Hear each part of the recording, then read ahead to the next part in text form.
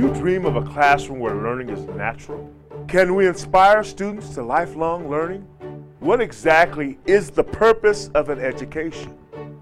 Inspiring students to be curious, independent, creative, innovative, deep thinking, confident, proactive, collaborative, determined, educated. Rise to the challenge of changing the world. This is teaching. This is learning. This is who we are. Welcome to the Tabletop Inventing Podcast. How are ambition and serving others related? Can we end neglected diseases in the third world? How important are values and lifelong learning to success? Join us on today's episode for a peek behind the curtain of true success.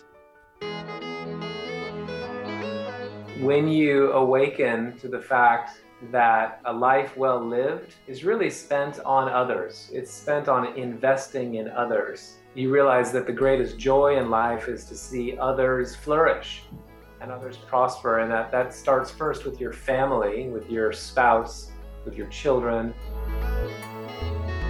Welcome to the Tabletop Inventing Podcast, where we discuss innovation, success, and the path to a good life for teens and those who guide them. We have a special treat for you today. I had an opportunity to bump into a successful executive at a business conference earlier this fall. I was so impressed by his story and the values of their company that I knew I had to find a way to bring his wisdom to our show.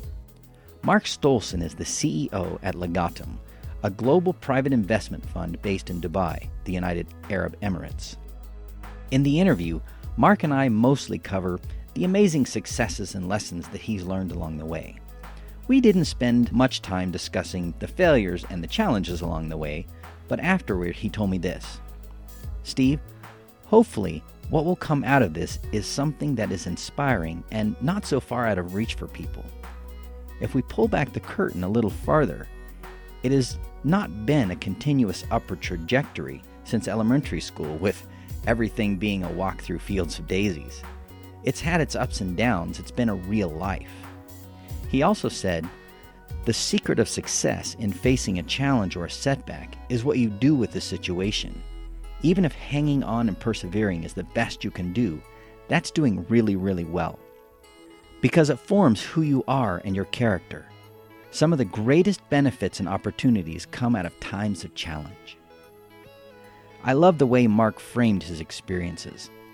And as you listen to this interview, remember, some of the greatest success stories began in humble places. It isn't about getting it right every time. Success is about how you face what life brings. Let's listen in for timeless wisdom from a life well lived. So my guest today is Mark Stoleson. Mark is the Chief Executive Officer at Legatum, and he is grateful to work in a company that embodies his own personal values and excellence, and also in helping others to prosper. He describes one of his most proud moments and proudest accomplishments as being the father of his two boys, and he's also proud that he works every day with hardworking people who also find themselves aligned with the Legatum mission. And we'll link that up in the show notes. You should actually go read the Legatum mission. It is amazing. And just a funny side note, his favorite movies are Talladega Nights, Nacho Libre, and Napoleon Dynamite. And all of these movies are about underdogs and hidden greatness. So Mark, tell us more about what you do at Legatum. Thanks, Steve, and it's a real pleasure to be on the program. So I think the first thing to understand about Legatum is it's a slightly unusual company. It's an investment company. We invest our capital in companies and opportunities around the world. So we're headquartered in Dubai, which is right in the middle of the Middle East.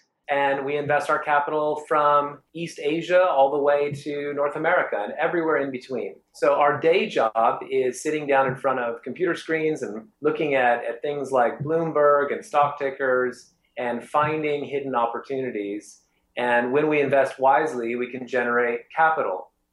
But what makes Legatum a little bit different is that our mission is not just to generate capital, but then to allocate that capital in ways that can help others prosper. So if you kind of took the ceiling off of Legatum and looked at it, you'd find a group of investors who also spend a lot of time figuring out how can we use this money to help other people. And we've done that in a lot of different ways over the years, from supporting over 2,000 different humanitarian projects in over 100 countries, in everything from anti-human trafficking to education initiatives to deworming campaigns that have touched tens of millions of people. We love to invest our capital in things that are underappreciated or unknown, where we can see what we call a large return on investment.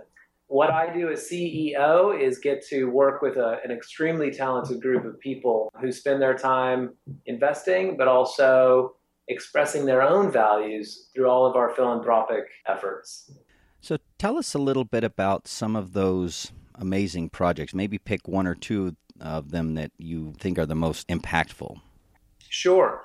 Well, we have one project that has really blossomed into something quite large. It's called the END Fund. That's E-N-D, the END Fund. It stands for Ending Neglected Diseases. And years ago, we read a newspaper article that said that 1.4 billion people still suffer from intestinal worms. Now, there are about 7 different diseases that worms cause. You don't find them in America, you don't find them in Europe, because they've been eradicated a long time ago. The reason why they've been eradicated is the drugs, the pharmaceuticals, the medicine that you use is free. The patents ran out a long time ago, so drug companies will give you the medicine just because they're not used in sort of the Western world. We looked at that and thought, if you can have free medicine, there are 1.4 billion people that suffer from these diseases. All we really need to do is figure out logistically how to get the medicine to the people. So we started a pilot project about 8 or 9 years ago in 2 countries in Africa called Rwanda, and the other is Burundi. And what we saw over 7 years of treating about 8 million people per year was a dramatic decrease in the prevalence of these diseases. It was so dramatic that it's being studied by the World Health Organization and others who want to see if those types of results can be replicated. We think they can. So what we did was set up a new company, essentially, called the END Fund. We partnered with a lot of other people like Bill Gates and others to pool our capital. This is all private money from private individuals and families. We put it together, and we've gone from 2 countries to over 30 countries where we're active. Last year alone, we treated over 50 million people. That's a big scale, and we're only getting bigger. So we're going to do even more people this year. And what we would like to see is the eradication of these diseases on planet Earth. That's our aspiration. So we're really proud of the END Fund. You can look it up at www.end.org and read all about it. But that's a Legatum initiative, and it's something that it's just been a real privilege to be part of. Excellent. And what's one more that is particularly interesting that you have been involved in the last few years? Okay. Well, what we did after the END Fund is we realized the power of what we call private philanthropy. So this is the power of private capital getting together, pooling resources, and kind of taking down big issues. So another issue that's really important to us is slavery and trafficking.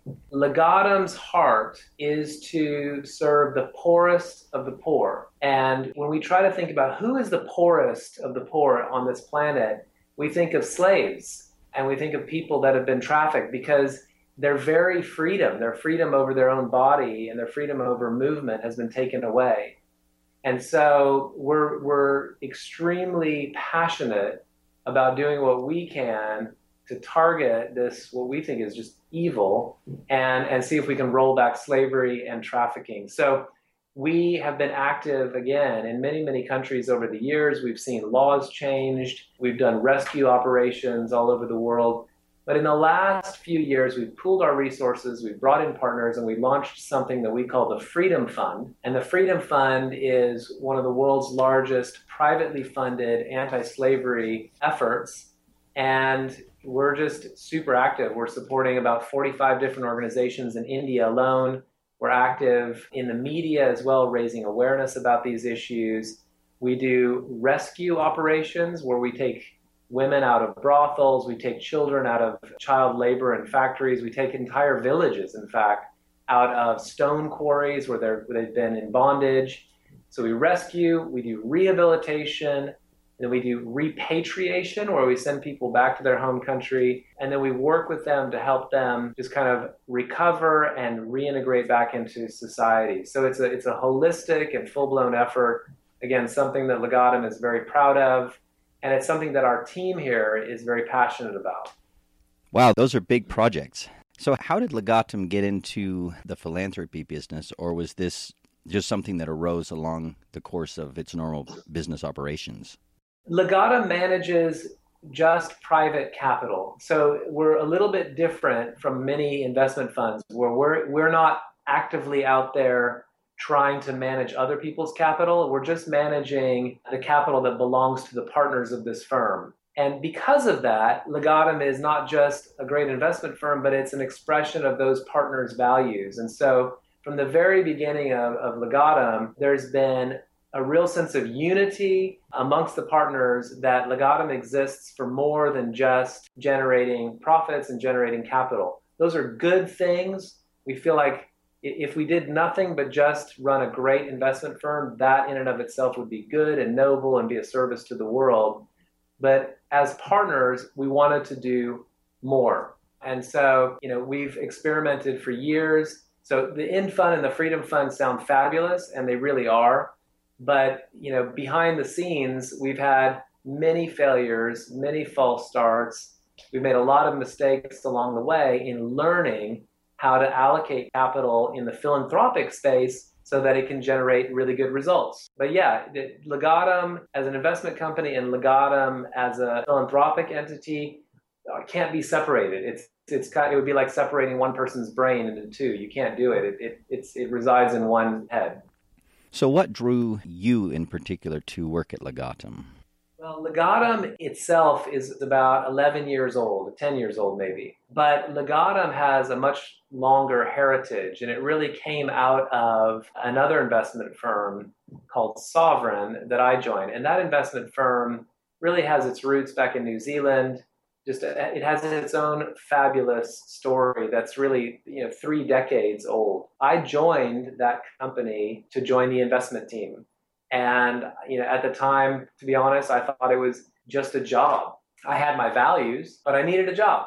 And before that, I was a corporate lawyer working in doing cross-border M&A and corporate finance work. So I worked in America, I worked in Russia, but I came for the professional opportunity. What I found was a group of really incredible people that had a love for investing, but also a love for the world, and a love for people. And that really resonated with me as well. So Sovereign then evolved and transformed into Legatum about 10 years ago. And I kind of grew from one member of the team to a partner and ultimately to having the privilege of being the CEO.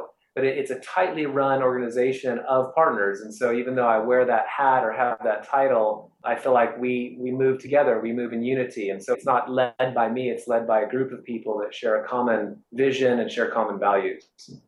With that little bit of history in mind, let's rewind the clock, quite a bit, if that's okay with you. And I'd like to go back in your education and your experiences, maybe even all the way back to grade school. What was it that you were thinking, and what were your aspirations then that shaped your thinking and influenced where you are today?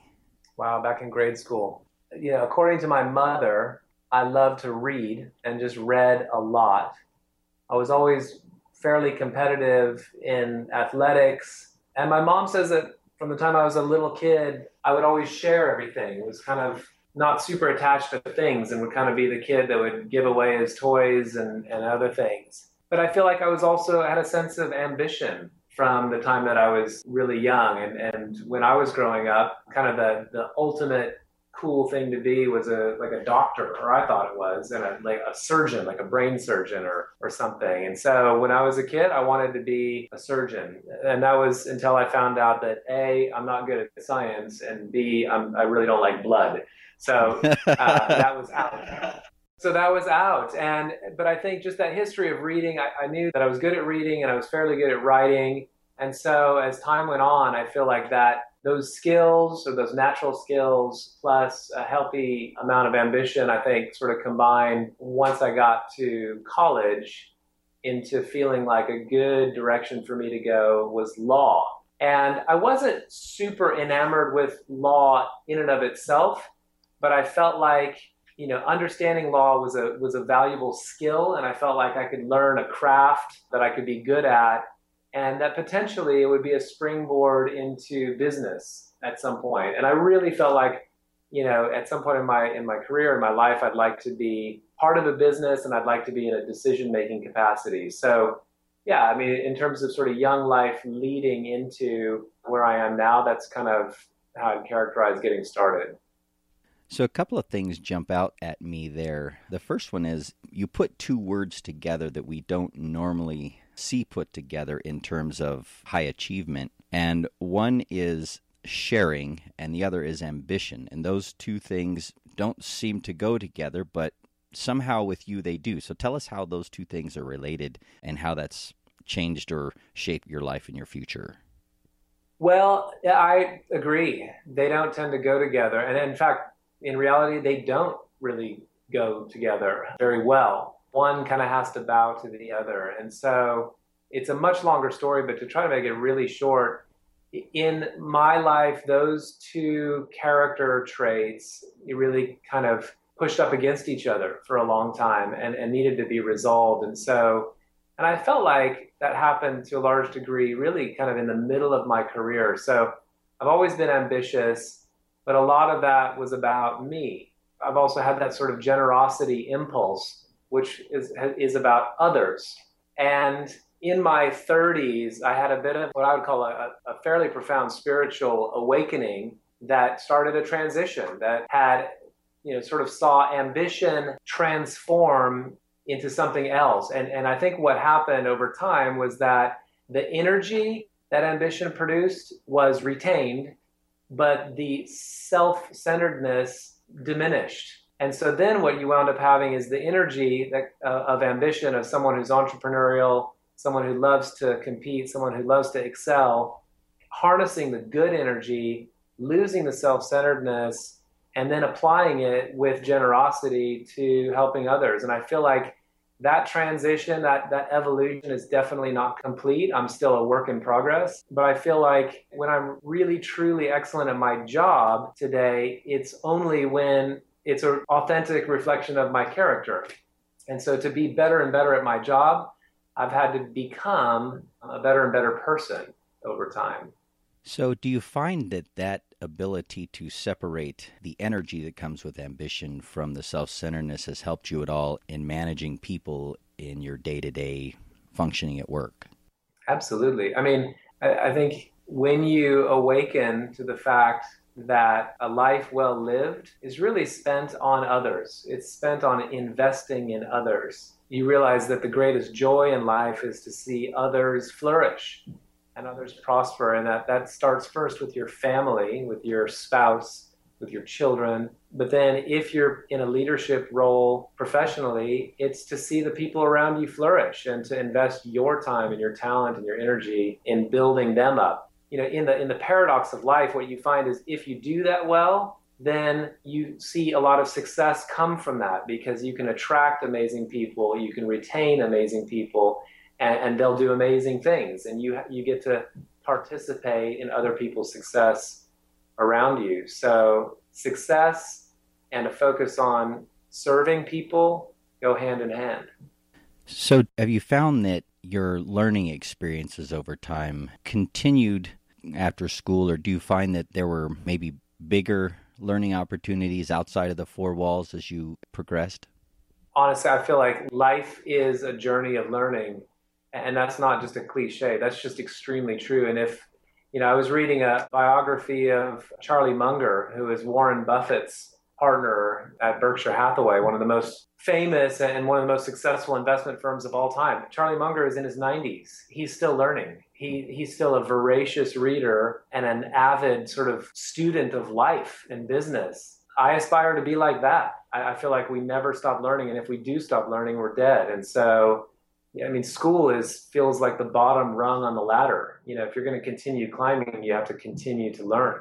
So you invoked a name that I was wondering if you might, because I'm curious, since you're a private investing firm at Legatum and Berkshire Hathaway is also sort of a private fund, have you guys watched them and watched other people that do similar things? Like, is this a different world, say, than the Wall Street world when you think about investing?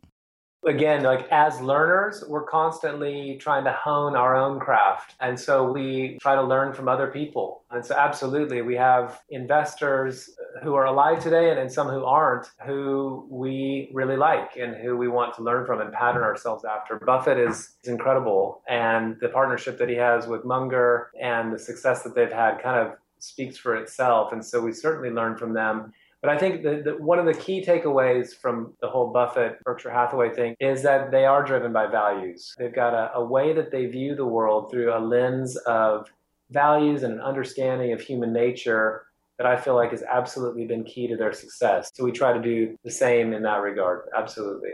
That actually makes me curious. So could you point back to a time in your life when that realization that values were kind of a deep part of success?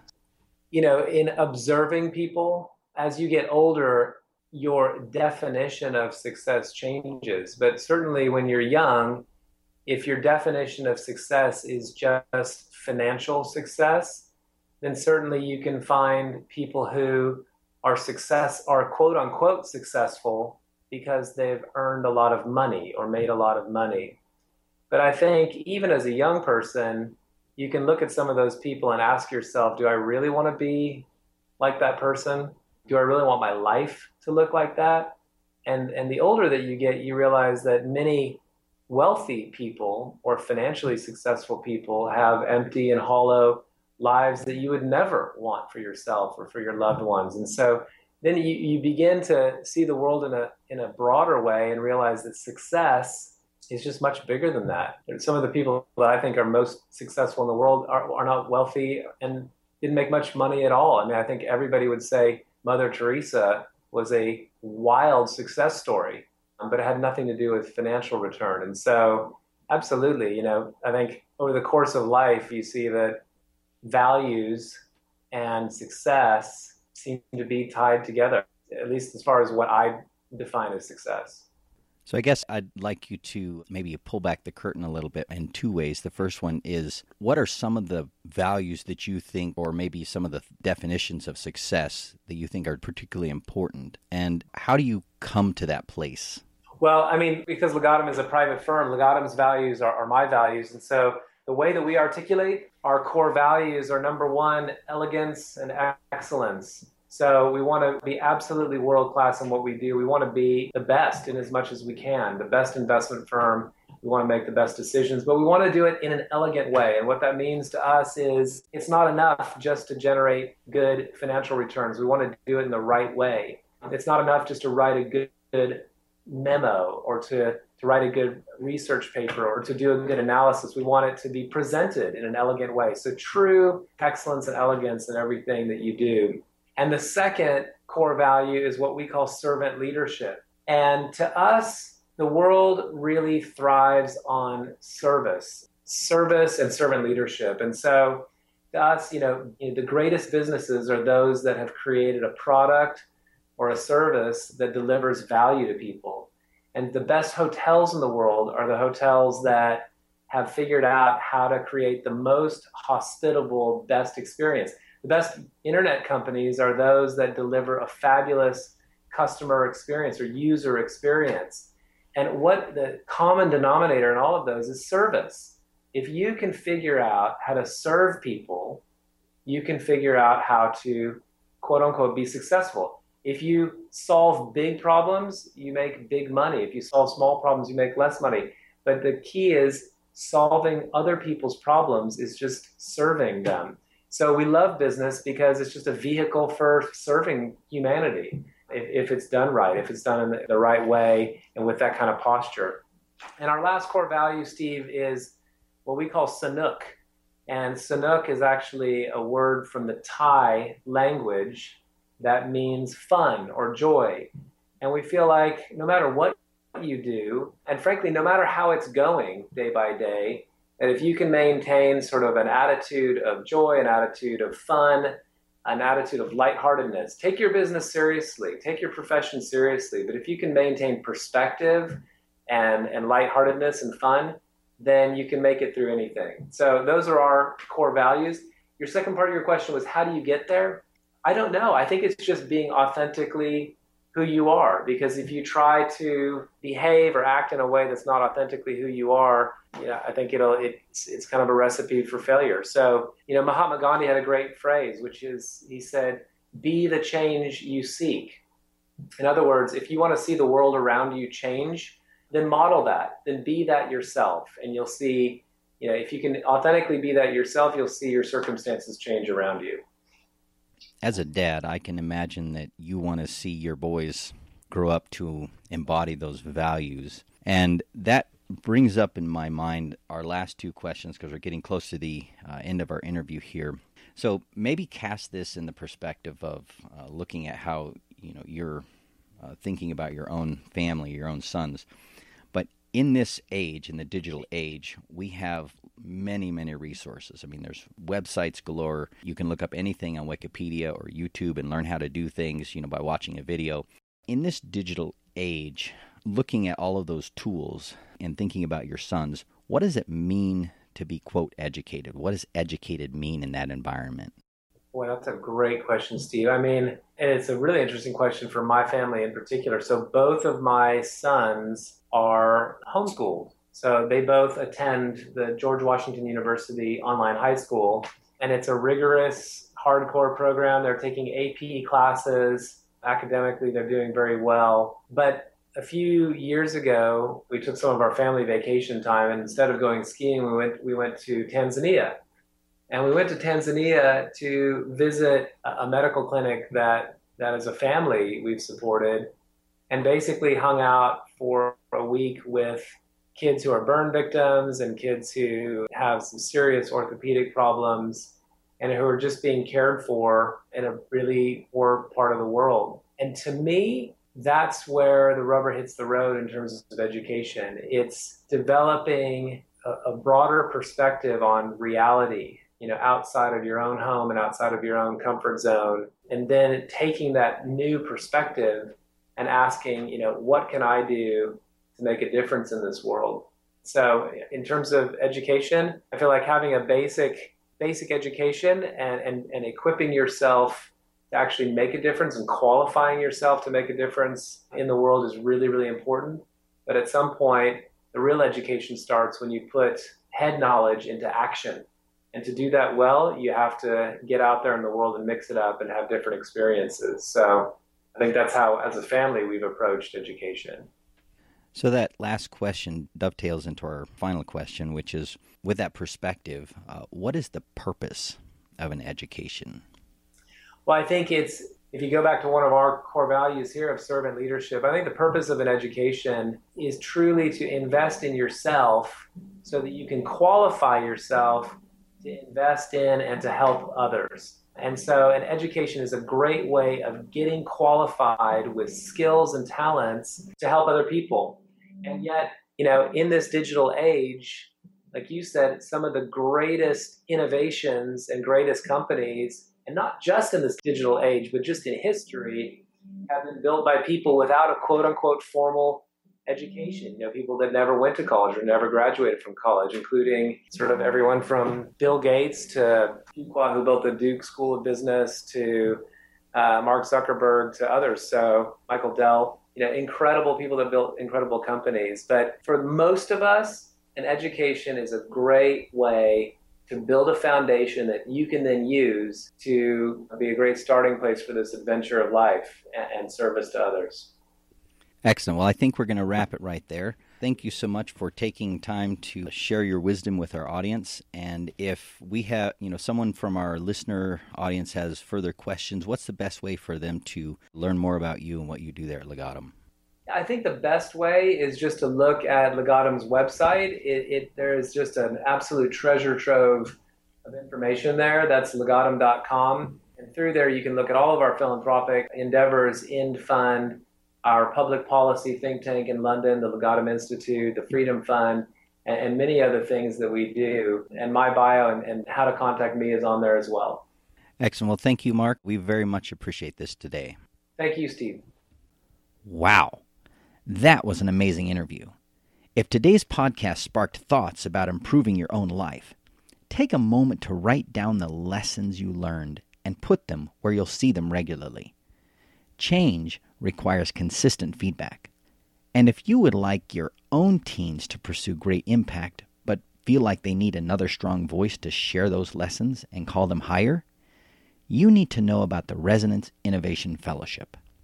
This next year, we'll be taking a select group of 15 teens on a journey of self-discovery, excellence with integrity, and innovation leadership.